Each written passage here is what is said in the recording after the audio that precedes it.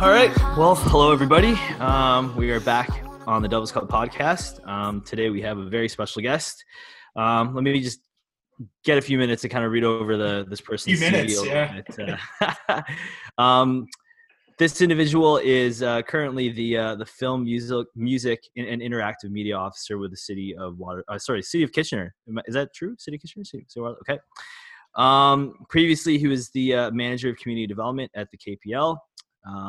Correct me if I'm wrong. Minnesota born, right? Spent a good chunk of time in Chicago as a corporate consultant. Has a master's in industrial organizational psychology. Old age of 40, joined the band Wilco, which is maybe a band you might have heard of. Spent nearly 18 years with the band Blue Rodeo. Very recently helped to successfully oversee and recently opened, the Hefner Digital Media Studio at the KPL. Also plays a little bit of pedal steel guitar. His name is Bob Egan. Hello, Bob. Welcome, Bob. Hello, champs. Good to be here. Thanks for being on. Oh, the pleasure is mine. So it goes without saying, I think you're easily the most famous person we've had the privilege of speaking with on our podcast. And butterflies, I guess, is what you call them in your stomach. I'm kind of nervous. I'm not going to lie to you, Bob. Yeah, you know what? This is really big. I this love is great. This is awesome. The email that you sent to a couple of days ago with just some of the people, individuals in the music industry whom you've had neat interactions with, and I was absolutely blown away. It was also such a casual. Oh yeah, here you go. I know. One time I met Tom Cochran, so yeah, it's kind of close. Yeah. Yeah, I think I had a beer with Sam Roberts once. That's pretty good. Yeah, or a guy that looked like Sam Roberts. I'm not sure, but Bob, welcome to the show. Thank you for your time. We really appreciate it. So. Well, it's a pleasure to be here. I'm big fan of the Devil's Cut and honored to finally make the cut.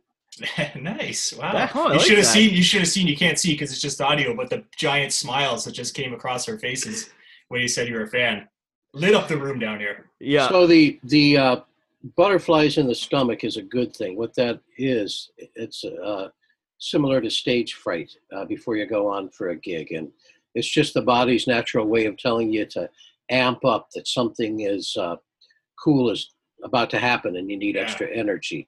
So I always took that as a good sign. And as someone who's played countless shows, I can imagine. Well, I don't know how often, percentage-wise, how often would you get that feeling in your gut, in your stomach? Never. Great. Okay, great. Interesting. Bob, since it's your first time on the show, and I guess if you've heard the show before, we do a little thing called the hot seat, which is really just 5 very frivolous questions that we're going to ask you to get to know you a little bit better. If it's cool with you, we're going to ask those 5 questions. Is that okay? Absolutely. And you have absolutely no idea what these questions are, which is also the funny part too. So I don't know what they are either, Bob. So we're both, Murray, I don't fill Murray in on very much. Yeah, I know. Honestly, yeah. Yeah. This whole episode is actually going to be about Tolstoy. So I can't wait. I hope you all read War and Peace in the last month. So anyways, okay. Question number 1. It's about Russia. So Bob, you previously had a role with the KPL, which is, for those of you who don't know, is a library. So I'm going to assume that maybe you read a lot of books, or you are well read, or you like to read, but do you have a favorite book? Oh boy. You just sound so pompous answering a question like that. Yes, I'm always reading. I think currently on my nightstand, the book I'm in now is, it's called A Life on Music Row by Bobby Braddock. He's the guy that wrote DIVORCE for George Jones or Tammy Wynette. He wrote He Stopped Loving Her Today, George Jones' biggest hits and probably the greatest country song of all time. So I go back and forth. I tend to read mainly history or biographies. I'm not that big on fiction. Mm-hmm. I think my and this sounds pompous, but I have a concise history of the world on my nightstand. Yep. So yeah, that's a good one. I think I've got a copy of that too. Yeah, the J.M. Roberts edition. Yeah, it's you open any page and it's the reality of history is that it's greater than any fiction. It's just mind blowing. Yeah. So Yeah, that is. Well, you're dealing with two, I think, history. Well, I was a history major. Angel also took history in university too. So you're preaching to the choir here, Bob, with that for sure. To be young again and get a history degree. Yeah. Well, there's still time. Oh yeah, plenty of time. Jeez. Yeah. Oh, interesting. So Bobby Braddock, I just wrote that down. Okay, cool. Very cool. Question 2. You've obviously played in hundreds, maybe even thousands of venues, but is there a favorite venue that you can recall, or one that you know, if you had to play tomorrow, you just love to just teleport over to? Well, you know, there's the high and the low, right? You can't go wrong with Massey Hall. Beautiful spot. Yeah, you can't go wrong with Mile One Stadium in St. John's, Newfoundland. That's pretty awesome. Yeah. You can't go wrong with the Borderline in London. You know, or the Troubadour in Los Angeles. All, you know, great clubs. Or Red Rocks in just outside of Denver, Colorado, the outdoor amphitheater. Yes, yeah, that's incredible, yeah. But then, you know, there's the bars, right? Like, yeah, you also can't go wrong with, you know, the Horseshoe Tavern or the Cavern House. Legendary. Yeah. Yeah, the Horseshoe is a great spot for sure. The list. That is quite the list. Actually, one of my favorites is in Sunderland. Oh, in England? No, in England. No, Sunderland, Ontario. Okay. Ah. It's a small town about an hour east of Toronto, and Blue Rodeo plays there every year in a kind of a livestock barn to a couple thousand people, and it's kind of the kickoff of our summer season, and it has been by and large probably the gig I look forward to the most every year is Sunderland. Wow. And how long have they been doing that? How long has Blue Rodeo been playing there? Well, at least since I've been in the band. So, okay, wow. You know, probably 20 years or greater. Wow, incredible. That's incredible. Yeah. Wow. And it's a barn. Like, I mean, well, it's in a fairgrounds. Yes. Okay. So I'm not sure what happens in this when we're not playing there, but it's very barn-like. So you're not like shooing like chickens off the stage, you're like, you know, goats or anything like that. The livestock is off the stage at that point. I'll leave that to your imagination. Okay, fair enough. Well, continuing on with venues, I mean, I'm assuming that you've probably played a few shows in KW. Has there been, or is there a favorite venue for you specifically in Kitchener-Waterloo? I haven't played that much in Kitchener, to be honest with you. Okay. I did years ago before I lived here. I came out and played a show hosted by Shannon Lyon at the Boathouse. Oh wow! Okay. Yeah, and that was quite fun. And of course, I played the Center in the Square many times. The Blue Rodeo, always you know, love that venue, and all the people that work there just make it so special. But probably one of my more memorable shows is I used to do a lot of solo show house parties.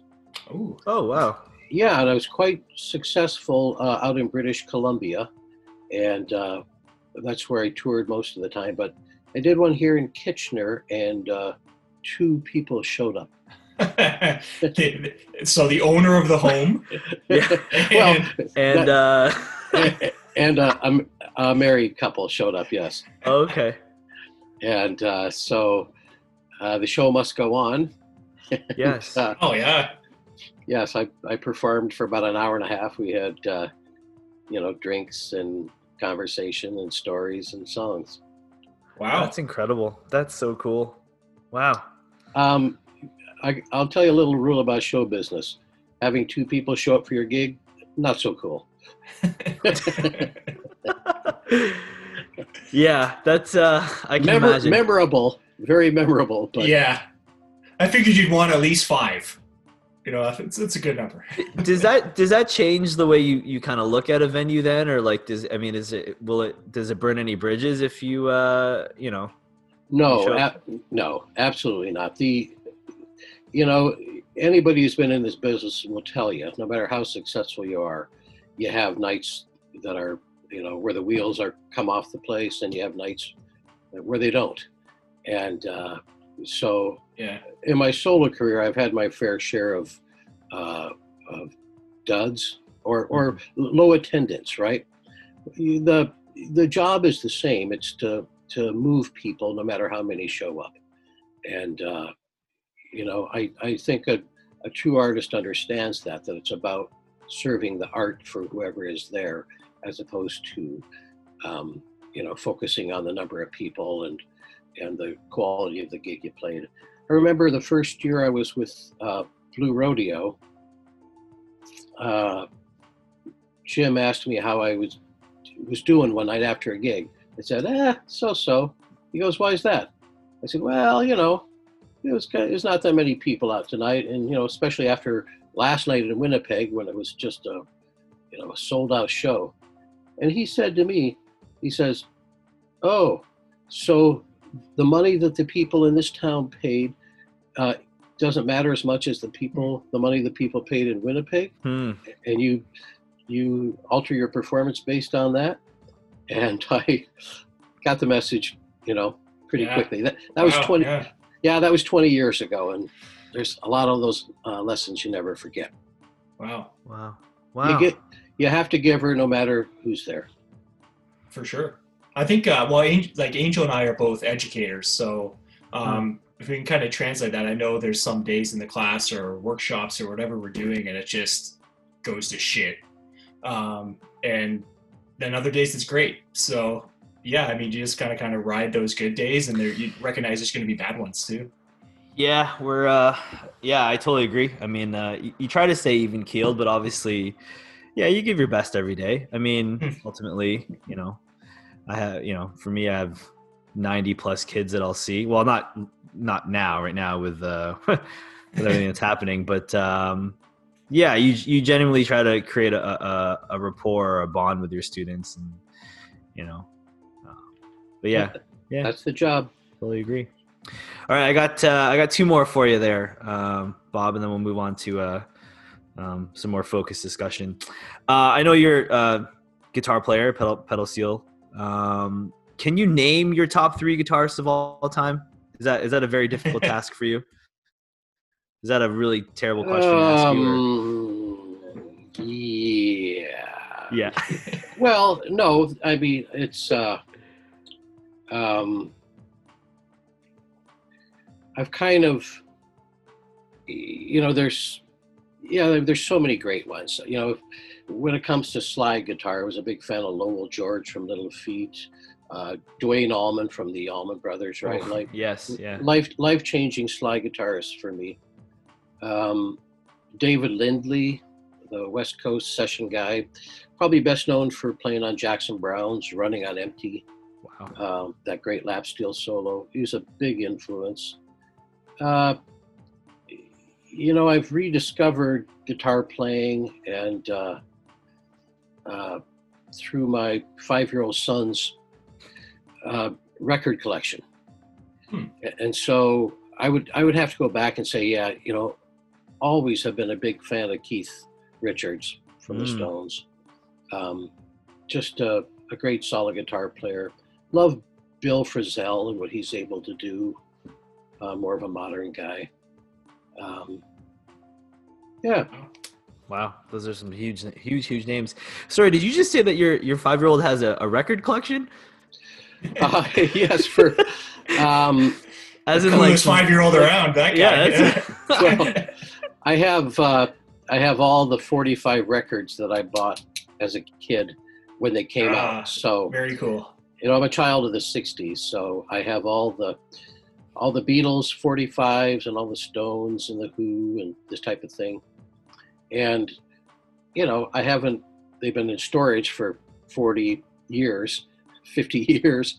Yeah. And I thought, boy, well, let's see what he can do with these. So we bought him a little record player, and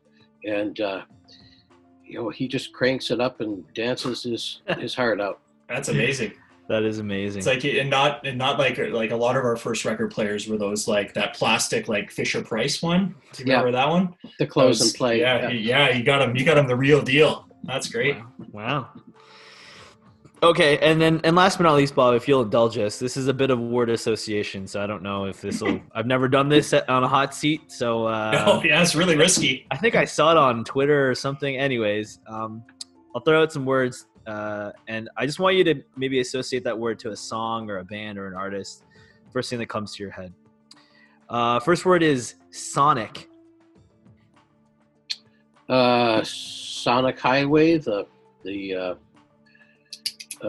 Foo Fighters documentary about different studios around North America. That was a brilliant documentary. Yeah.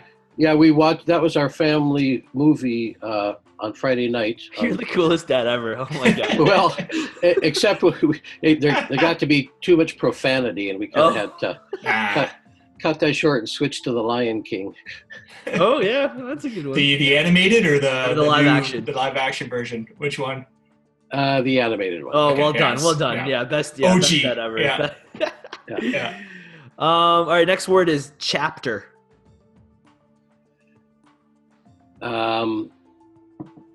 Well, chapter 1, which is the Kitchener Public Library podcast series. Oh, and, yeah, very cool. Where can we find the chapter 1? Where can we find that? Is it on the KPL website or is it?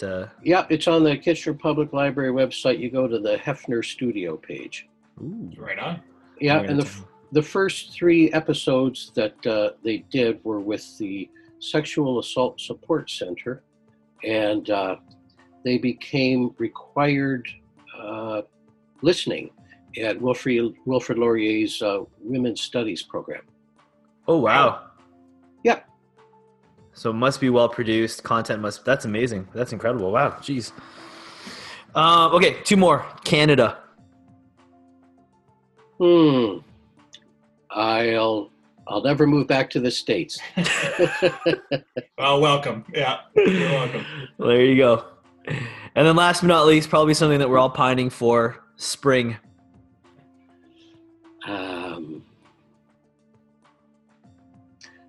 Well, I word association. I have my brother recently moved to Florida, so today I sent him a short video of snow. Yeah, that's right. Oh, that was surreal. It was really weird out there. Yeah. I was bragging about the weather here, saying at least it's not going to accumulate. That's awful. Amazing. Well, thanks, Bob, for doing that for us. 5 questions. Well, more than 5 questions, but it was very, very cool to get to know a little bit about you via those hot seat questions. So, shall we dive right into the actual, meat of the episode? Let's do it. Halfway through now. Cool.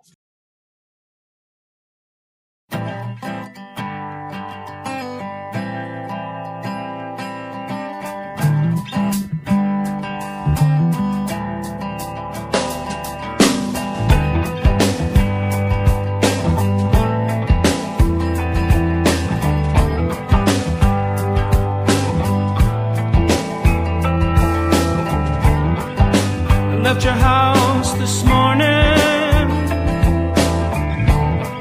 at 9:15. Could have been the Willie Nelson, could have been the one. When I left your house this morning, it was a little loud.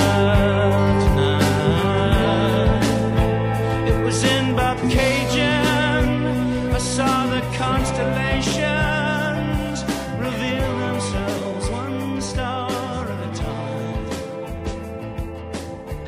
All right, so Bob, it's basically kind of split up into 2 distinct parts. I mean, we would be remiss without talking to you about music, your musical tastes, a little bit about your career, obviously, and then the second half is, I guess, in relation to the second half of your, I guess, sort of like career, right? Where you moved from music into your new role with the city, and then previously with the KPL. So we're going to kind of pick your brain Sounds about great. stuff like that, if that's okay with you. So first question is, how does one stumble upon playing lap steel guitar? I mean, was there an instrument you played before? Were you, I don't know, did you play I don't know. How did that even happen? Well, in high school, back in the 70s, I was in an Allman Brothers cover band. So played a lot of slide guitar and a lot of Southern rock. And the band Marshall Tucker came out with an album called Searching for a Rainbow. And on it, their guitar player was playing pedal steel, an instrument he just picked up for this record. He was a new player and a very simple player, but it just sounded amazing. So at age 21, I bought a pedal steel to be able to do that kind of thing, to add that to my list of tools. And it just kind of grew from there. When I went off to university in my junior year, I joined or formed a Western swing band, which is country jazz. And well, I was a purist. I would listen to nothing but Western swing for a couple years. And it's the last time I'll ever be a purist in my life. I missed a lot of good stuff, but it did take me deeper and deeper into pedal steel. And then from there, of course, you just listen to anything that's played on a stand or on your lap. And I just became a big fan of David Lindley, who I said, and he played with Crosby and Nash and Jackson Browne and Linda Ronstadt and Warren Zevon, all the West Coast people. And his thing was that he played pawn shop specials. So all these guitars that were made by companies like Tiesco or Silvertone or Supro, these off-brands, right? He would never play a Gibson or a Fender or anything like this. And so at the time I was into him, I had a corporate job where I traveled around the Midwest in the States. And I remember I would go to meetings where I'd present to a board of directors or the management team, the CEO and the vice presidents of a hospital or a corporation. And then lunchtime would roll around and they would, of course, invite me to lunch. And I said, no, I'm just going to get some fresh air. I'll see you in an hour, hour and a half. And I'd hop in a cab and have them take me around to the pawn shops in that town. And I would come back with, anywhere from, 1 to 3 or 4 different lap steels or, $29 guitars. Wow. No way. Wow. Yeah, there were just these cheap, funky things. It's kind of, I guess the modern equivalent of that would be Jack White, right, in the White Stripes. Yeah. He played these cheap guitars, the cheap Supros. And so I started collecting those. And at the time, you could pick up lap steels for next to nothing. So at one point, my collection was like 86 guitars, I think. Oh my God. Holy shit, yeah. That's incredible. Well, you got a lot of guitars behind you right now, so I guess that passion is continued. Yeah, things are way down from 86. Yeah, okay. I mean, some people call it a collection. Most people call it a problem.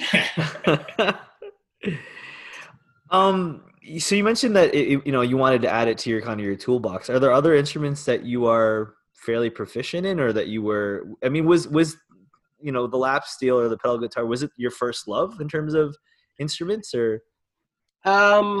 Well, no, I guess guitar would be, but I kept getting hired for playing pedal steel because there weren't a lot of pedal steel players, and sorry. Well, early on, I realized that if I spent the rest of my life dedicated to traditional pedal steel, I couldn't even touch the masters. I would never be that good. And I saw that the career path there would be very narrow. You would be playing country music in a country bar, and I would be competing against all of these other country players that could just blow out of the room. So I made a conscious decision to treat the pedal steel like an instrument and not a pedal steel. So I developed this style where it would be, in my mind, either like a Hammond organ or a horn section or a choir or a rock guitar or just some kind of a ambient background that undefinable. And that approach is what got me the big gigs. Honestly, that was kind of leading into my next question because you're right. Because like when I think about the pedal steel guitar, it's when you hear it in a song, it's immediate. You're like, I know that's kind of like a guitar, but it sounds really different. But it sounds like, when you said that you treated it like an instrument. So you're trying to say that you wanted to kind of transcend just the country western or the country sort of genre of music, so that you could play with like the Nico Cases. I'm looking at the rest of your CV, the Great Lakes Swimmers. Yeah, is that kind of was that a conscious decision to do that? Like, obviously it was, right? Yeah. Well, there were two parts to the decision. One is,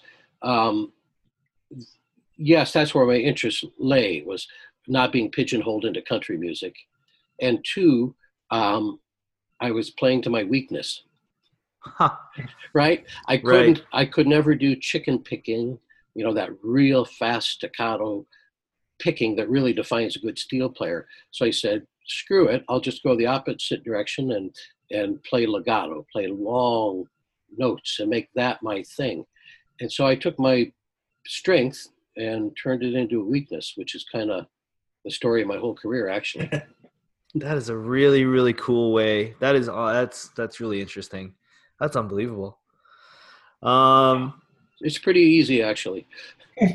Well, it's just, I mean, there's obviously a pride in your musicianship, right? And so for you to come out and say that you turned that you thought of the instrument differently in a lot of ways, right? And but that is pretty cool. That's pretty cool. Where am I going next? We still want to talk a little bit about music. You've played with some pretty interesting and some pretty well-known bands and artists. I know Murray has a very specific question about a very specific song that you played on. Yeah. Murray, did you want to? Sure. So I know that you were featured on a Tragically Hip song, Bob Cajun, right? Yep. I just want to know, like, how did that come about? What's the story there? We know that in Canada, like, the Tragically Hip is probably regarded as, the greatest, one of the greatest for sure bands of all time. So, I mean, what was it like playing on that song, and what was it like playing with them specifically? Well, it was fantastic. They're great guys. They love a good time. They're real easygoing fellows. So I had a lot of fun working with them. Nice. I met them on another roadside attraction tour. Yes, yeah, Yep. that was their tour, right? They started that tour, or they? Yeah. It was a coast to coast tour. I was in Wilco at the time, and on the bill was Ron Sexsmith, Los Lobos. Oh, nice. Cheryl Oh, wow. Crow, Ashley McIsaac. Yeah, Okay. fiddle player. Wilco and the Tragically Hip. So it was one of the funnest summers of my life. We went from one end of Canada to the other, and the last night of the tour, I think it was up in Barrie at the Molson Park up there. Oh yeah. They invited me to come up and play with them. Amazing. And so I went up and played, and they liked that a lot. And I guess a couple years later, they were making that record. They flew me up to their studio outside of Kingston, and I spent a number of days out there working with them. That's incredible. I remember seeing I've seen the Tragically Hip a few times. I remember one time, I think Rob Baker's the guitarist. Yep. I only one time I've seen it where he actually got out the slide guitar and played a little bit on one of the songs. I think it was Wheat Kings, but I can't remember specifically what. Yeah, he's got a great feel on the instrument. Yeah. The interesting story about that is I played on the record and then forgot about it. For a number of reasons. I played on a lot of records, and I wasn't aware of how big of an institution the hip was in Canada. I'm a Chicago boy. I was living in Mississippi at the time.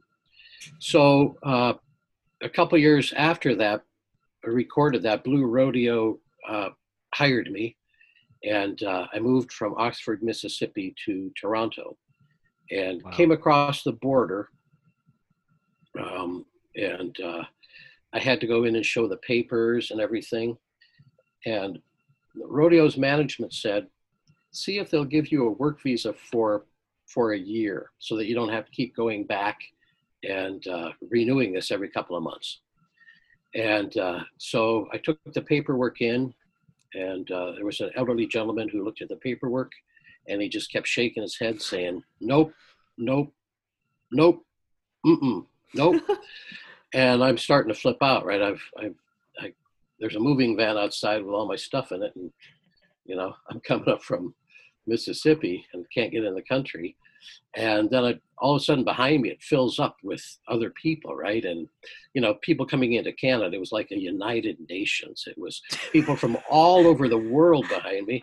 And I'm going, oh my goodness, what's going to happen here? So then a younger woman came out, and she grabbed my paperwork from the old guy and started looking through this. And she said, you're going to be with Blue Rodeo here? And I said, yes, ma'am. And she kind of leaned over and said, I love that Jim Cuddy. And she's like, my sister and I just saw him at Niagara-on-the-Lake and da-da-da-da-da-da. And I said, oh, that's fantastic. She says, how long would you like to have your work permit be? And before I could say a year, if that's possible, she said, I'll put you down for 3 years. Ooh. Wow. So, and Jim Cuddy working his magic. Wow. Well, I started to realize how powerful this connection would be. I go out to the moving van, and there's a guy standing there with a dog, right, a sniffer dog. And I said, I suppose you want to see what's inside, right? It's basically it's 80 guitars, right? And he said, no, that's okay. Come on in. And I said, oh, thanks, man. He said, say hey to Jimmy for me. Small town, man. Canada's a small town, apparently. I get in the moving van. I turn on the radio, and on comes Bob Cajun. Now, I didn't recognize it because I had never actually heard the song when it was mixed. I just only heard it when I recorded it like a year and a half or so ago. And it's bouncing along. It's a very bouncy song. Oh, yeah. I know this is kind of cool. And then, get about a quarter of the way and I'm going, wait a minute. Is this that band? And then, the B section happens right in the middle of the song, and that's where my steel comes in. And I'm like, oh my goodness, that's me on this song, right? I just couldn't believe it. And then the song ended, and the DJ said, and that is the Juno Award-winning Single of the Year, Bob Cajun by the Tragically Hip. And I was like, oh, this is a nice welcome to the country. I think this is going to work out fine. I feel like that should be a heritage moment, eh? Yeah, I feel exactly. like that needs to be recreated exactly frame by frame, scene by scene. That should be on the CBC somewhere. That is unbelievable. That's a crazy, crazy story. That's amazing. Is it safe to say, do you know, would you know, or I guess I'm not really asking this question that well. Were you fans, or are you a fan, or were you a fan of Blue Rodeo or Wilco or The Hip or any of the other artists or bands that you played with? How much of their music had you listened to? And I guess as a steel guitar player, how selective can you be about, when an opportunity comes up to play with an artist or a band? Yes, obviously very aware of Blue Rodeo. They were in the Americana, roots movement. They were notable in the States, right? Everybody had heard of them. So yeah, absolutely familiar with their stuff. The hip, not so much because it's a little bit outside of the roots rock thing. Although, you know, after the tour with them, I knew that they were huge. Like you could just, right, when there's 10, 20,000 people out there singing along, you kind of know something's going on. Being selective about it, I have a strategy for who to work with. Oh, okay. Yeah. And it boils down to this. When somebody asks you to work with them, you say yes. Very simple. Pretty strategy. Foolproof. Well, here's the deal. You never know where that leads. Yeah. And if they think enough of your work to ask you, then I think you pretty much owe it to them to work with them and to give them your best. You know, it's such an honor to be asked to play on anybody's record and play with anybody, no matter what level. And so I honor that and say yes to everything. And that spirit is why you're here tonight. Probably. Yes. Thank you for saying yes to us. Yeah, oh my exactly. gosh. You never know where this is going to lead, Bob. We can open a lot of doors for you. So yeah, I'm banking on that. Yeah. That's good. That's you know, that's actually probably a pretty good segue into I guess the other half of this interview, and that's kind of getting to know a little bit more about what you're doing currently and what you have been doing kind of the last 5 to 6 years. And how long have you been living in KW now, Bob? Just 15 years. Right. Oh, wow. Okay. 15 years. Okay. Awesome. So you're familiar with, for example, like the area known as Midtown? Absolutely. Oh, yes. Good. Absolutely. Well renowned. Sorry, I didn't mean to cut you off, but you're. Oh, no, I moved here before it was cool. Ah, there you go. So, I mean, you mentioned earlier that you were working in Chicago, you were doing some consulting work, and I'm curious to know how your industrial organizational psychology degree has kind of helped you now in kind of the roles that you've been in, kind of your post musical career. So, you know, either with the KPL or your current role now as a film, music, and interactive media officer with the city of Kitchener. How, has that helped at all, or maybe has it not? Or it's absolutely helped. My job was research, so I would go into organizations and interview the top executives one-on-one. I would do focus groups with upper management, and then design paper and pencil surveys to assess, you know, different constructs in the organization, like communication or commitment or conflict resolution, teamwork, camaraderie, things like this. So I found I had a knack for it. I was really, really good at it, which surprised the heck out of me, because I'm pretty average at most things I pursue in life, except for one thing, and that's tenacity. I don't give up. And so these skills of being able to talk to CEOs and to listen to them, right? To listen to what they're saying and turn that into a way that you can get more information from them or make them feel more comfortable, so that you develop a bond and trust. These are skills that I've used my whole life. I was so fortunate to fall into that degree, and I use those skills my whole life. That's so you were part of. I mean, if I can go to your days with the KPL, like, and that was back in 2016 or 2015, or I can't remember. Yeah, it'll be 4 years ago this July. Now that coincided with a pretty big kind of like renovation or retrofit of the actual main branch, if I'm not mistaken, right? Yes, sort of. Before I got there, they had they had undergone a complete renovation and expansion of the main library on Queen Street.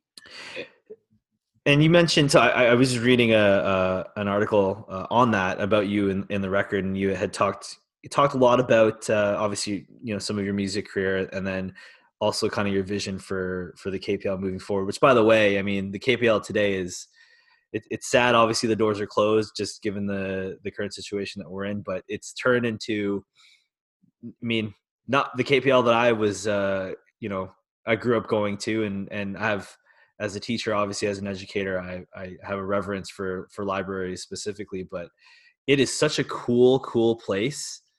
And I never thought that I'd ever call a library cool.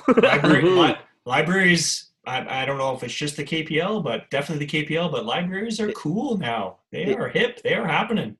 And it was neat because I feel like you were a steward in all that. Like you saw libraries for what they could be, as opposed to maybe what they were. Maybe you were part of that initiative, or you latched on with folks who also felt the same way. But the transformation was, I mean, when they reopened, I just couldn't believe it was the same library. Well, yes, you give me too much credit there. Okay.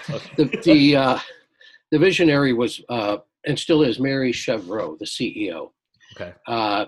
She came in and basically looked at the library through a different lens, and said our job is to serve the community first and foremost. In the past, libraries have done that through, you know, books. And she said, how can this institution best serve the library, or what are the different literacies that we can explore and provide to the community that will enrich the community and give them the opportunities that they need. And so she looked really hard at digital literacy. That was the first big thing that she championed. And I was hired to raise money and help design and help equip and design some of the programming for their digital media lab for the Hefner studio. And then she turned her focus to nutritional literacy. Oh. Right?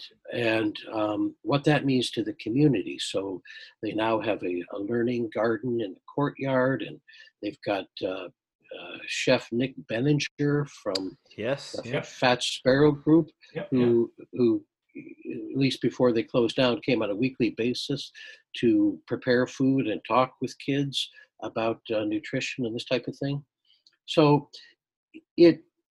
my job was simply to take the vision of the CEO and work to operationalize that. And my job was to develop the story that I could take out into the community to find support for that and to find the donors that could make this thing a reality. And the great thing about that job was that I didn't have to sell the KPL, that it is such a beloved institution in this community that people would listen to me and give me the benefit of the doubt. I just had to sell them on the CEO's vision, and that happened. What? So was that vision? Was it? I mean, was that a tough sell? I mean, again, like there's stereotypes associated with libraries, right? But I mean, when you say things like digital literacy and libraries, it's not a synonymous. It's not a thing you immediately think of. Like, was that kind of a difficult sell, or did you find that you explain that maybe more clearly, or in different terms to people as you? I talked to hundreds of people about this, and so I would say after the first 50 or 60, I got my message down pretty well, and was pretty good at conveying the CEO's vision. Nice. Your elevator pitch was finely tuned. Was spot on. Yeah, and it obviously resonated with the community. And one of the things I take great pride in is that the first month that the Hefner studio was open, and for those of you who haven't been there, there's all kinds of digital media tools and robotics and virtual reality and augmented reality and 3D printing and coding, and also 4 fully equipped recording studios. Yes, which we hope to visit.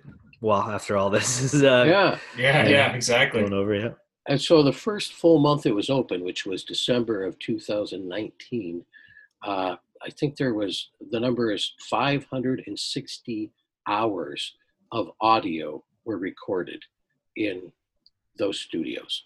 Wow. So there's definitely a want for this kind of stuff I in did the not know community, that. right? That's crazy. Yeah, it is exceeded our wildest expectations. And what's coming out of there are podcasts, audiobooks, all kinds of music production, poetry, you name it, it's being done there. Wow. That's unbelievable. Wow. Mhm. Yeah, Mike and I haven't had well, I guess we didn't really schedule time to go. We always kept saying that we wanted to go and record a podcast episode down there, but just never found the time to. Could you speak a little bit on, Bob, just to switch gears a little bit on Midtown Radio? And obviously we've been connected through our fearless leader, David. Could you speak a little bit about Midtown Radio and just, the work that David and Danielle have been doing and how important you think something like a Midtown Radio is to the community? Well, I think it's vitally important. I met David a couple years ago when this was just an idea that he had. And the fact that he was looking at streaming nothing but local music, regional music, 24/7, just blew my mind. Right? This region gets a lot of support from CKWR and from the CBC, right, for local music. Craig Norris is a big fan on his shows of supporting local, and the same with Coral Andrews. But he took it to the nth degree by saying that's all we're going to feature. And I think he's at the forefront of what's going to be putting the Waterloo region on the map as far as its original music. I mean, you talk to anybody in this town, certainly anybody who's over 40, and they will tell you about the glory days and the heydays of the music in this region. So its roots go way, way back. And I think David is going to be one of the cornerstones and a touchstone, actually, for the musicians in this region to reestablish that identity. He's really mining for that's the neat thing about David and his vision. Actually, Mike and I are former residents of Midtown, where we've recently just we both just moved. Within the last few months. But we love Midtown, the people and the community and the culture that Midtown produces is pretty cool. So yeah, I'm glad. It's neat that you and David made that connection, and that we appreciate that you speak so fondly of Midtown Radio. And I think Mike and I have pretty big. We hope that it grows. And becomes more successful, but I think it already has. I mean, I think Angel and I were probably at one of the first meetings, if not the first meeting. Yeah. And I think there's maybe 4 of us there. And then now we just did a Zoom meeting a couple of weeks ago, and there's over a dozen and many more who couldn't make it. Right. So it's really cool initiative, and it all started like really small, but a lot of hard work by a lot of really cool people, and it's really gone really far. So that's great. Well, and it's also an initiative that I'll be looking to support in my new position with the city of Kitchener. Right, my job there is to focus on local jobs and opportunities for development and support in the film and the music and the interactive media businesses, and I will support that wherever I find it. And certainly Midtown is on that list. That's very, very cool to know. Yeah, that's pretty cool. And that's what a cool position too to have as like you said, film music and interactive media officer. Well, it is. It's a position that's been identified by City Council years ago. Oh, okay. And so it's been on the books and been in the works for quite a while. Are you the first one, Bob? I am. I, Oh Okay. wow! Oh my and, gosh! Wow. and you see what's happened down the road in our sister city Cambridge over there with film, right? Yes. It's a multi-million-dollar industry in Yep. Cambridge, and so they have a great person dedicated to supporting that. And my job here is going to be, we're in this terrible COVID pandemic, Mhm. but my job is to set things up for the economic recovery, so that when the social distancing um, guidelines are relaxed, uh, that and people start to get together again, that our music industry and our it is going to have some place to go. We're going to be able to hopefully bring a lot of people back to work, and then we want to be in a position where we can, out of the gate, start to attract film production here, Wow.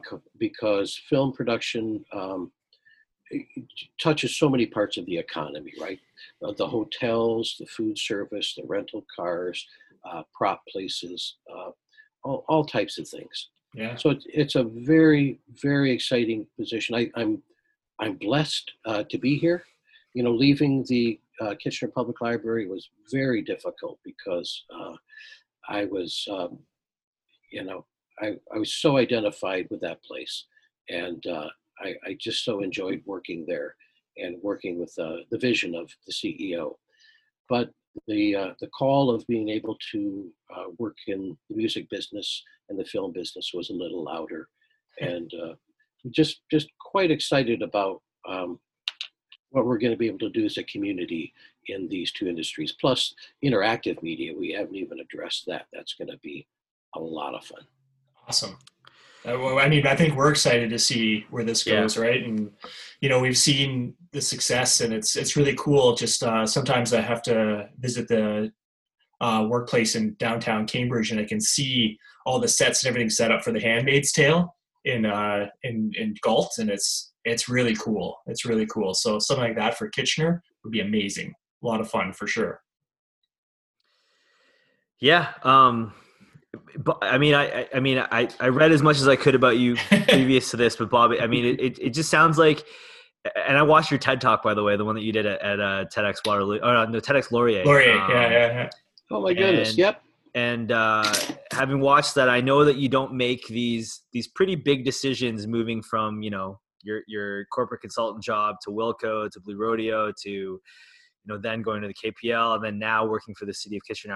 I know you don't take these decisions lightly, and you put a lot of thought and a lot of your enthusiasm and your heart in making these decisions. So I think it's really cool. And in terms of film and music and media, I mean, I'm pretty excited for what you can accomplish. So it's gonna be great. Thank you. As someone who's grown up and lived in Kitchener all my life, I think it's pretty cool. That yeah. This is the kind of thing we need, right? Yeah, it's kind of thing neat. we need for sure. Yeah, and we're really excited where this goes.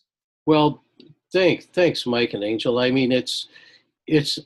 I have to admit, it's a bit self-serving because I'm an ambitious guy, and it's not really that politically correct to admit that in Canada, but I'm ambitious, and I spent 22 years in the music business, which is a long time, and it's more hours than you can imagine sitting on the back of the bus, navel gazing,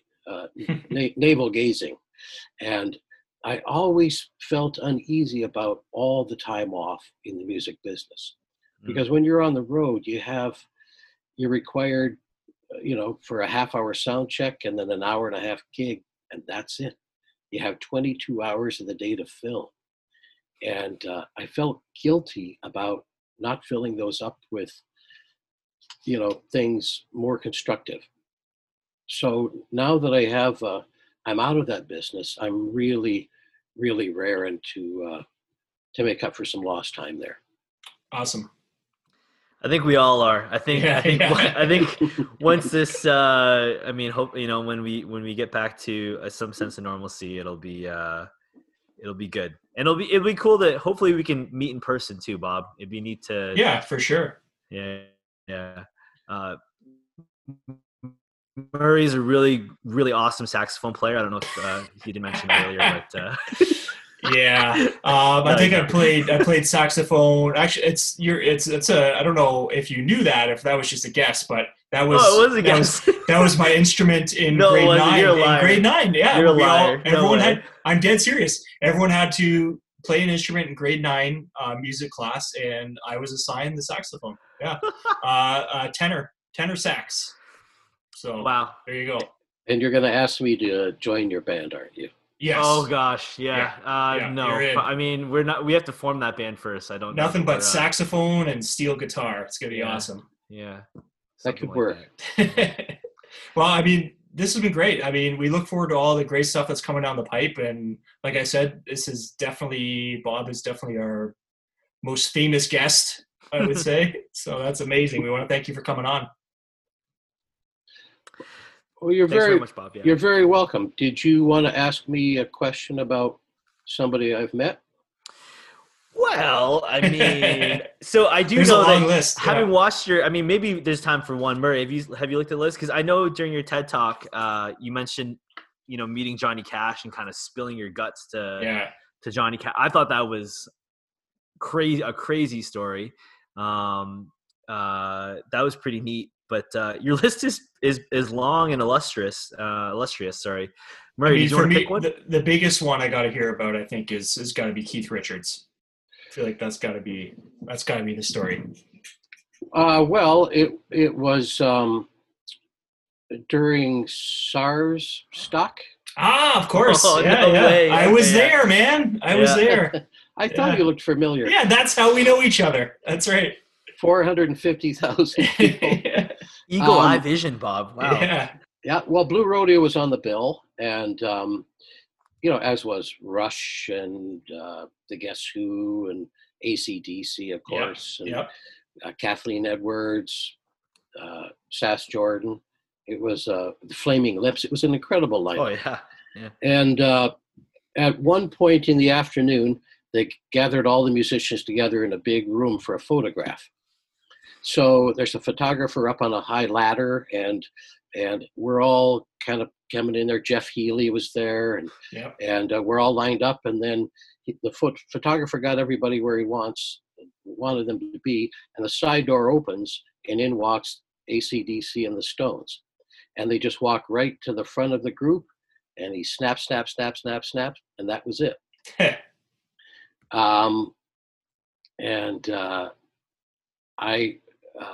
Mick and Charlie, after the photograph was taken, just walked right back in through the door. But Ronnie and Keith turned around and started shaking people's hands. So I was kind of near the middle of the pack, and there was Ronnie, and I grabbed him. I said, "Hey, Ronnie, I got to play for about 6 months with your old bandmate Ian McLagan from the Small Faces." And yeah, that's right. Yeah. Oh yeah. And we had a good laugh or two about Ian, and it was just a nice warm thing, right? And then I turned around to go, and I actually literally bumped into Keith. Now, Keith's my childhood hero. He grabs my hand in a soul shake, and he pulls me right to him, and he says this, "Arr!" No. And I opened my mouth to say something, and I was just speechless. And he pulled me even closer, like 1 inch from his face, and he went, "Arr!" That's amazing. Oh my! He's a pirate. He's a pirate. That up. So that is one of Johnny Depp's influences for the role of Captain Jack Sparrow, right? Tried to be like Keith Richards as a pirate. So that doesn't surprise me, Bob. That's hilarious. That is unbelievable. Talk about words to live by that I'll never forget. That's true. Yeah, or at least a letter. Wow. Wow. Well, I think on that note, that is quite the anecdote. That's unbelievable. That's pretty cool. But not all that. That's not surprising, but it's still really, really funny. Bob, thank you. It's been a pleasure. Thank you so much. Yeah, thank you so much. We hope to have you on again sometime. Maybe, hopefully, in the Hefner Studios, where it's the lighting's better, the sound quality's probably a little bit better. But hopefully, we can have you on again soon. So. Well, thank you very much, Mike and Angel. It's been a pleasure, and we'll see you down the road. Awesome. Thanks, Bob. Take care. Thank you, Bob. Take care. Have a good evening.